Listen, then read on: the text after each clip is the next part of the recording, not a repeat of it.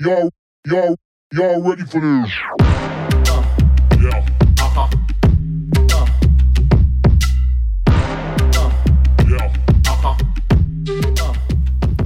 What's up, y'all? This is Niles. This is Gwen, and this is our senior capstone project, the Between podcast, where we discuss masculinity, femininity, and their social, economic, and political significance. For those of you who don't know, a capstone is a senior project that focuses on a specific research topic. This project allows you to have creative freedom to make an educational presentation to further teach others on the topic.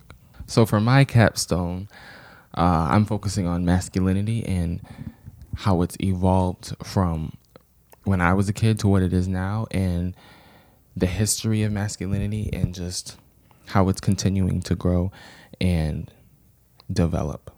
And for my personal capstone, I'm investigating sexism and its effect on society as a whole, not just how it affects women, which is how people usually think about it. And so the premise of our podcast is we're going to try to do weekly episodes, and each episode we're going to talk about a new subject like jobs, and so male versus female employment, and then what role race plays.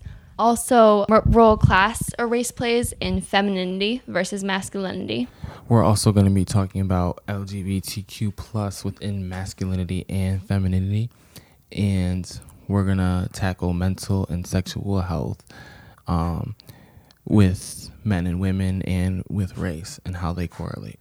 So the reason we're doing this podcast together is because masculinity and femininity go hand in hand, because they're both a part of the same group of societal norms that kind of separate people and put them into boxes. And Niles and I both have very different experiences with societal norms and systems, because I'm a young white woman and Niles is a young black man. And so the media tends to portray the two groups that we're a part of as polar opposites and uses the fragility perceived in my group to reinforce the fear associated with Niles's group.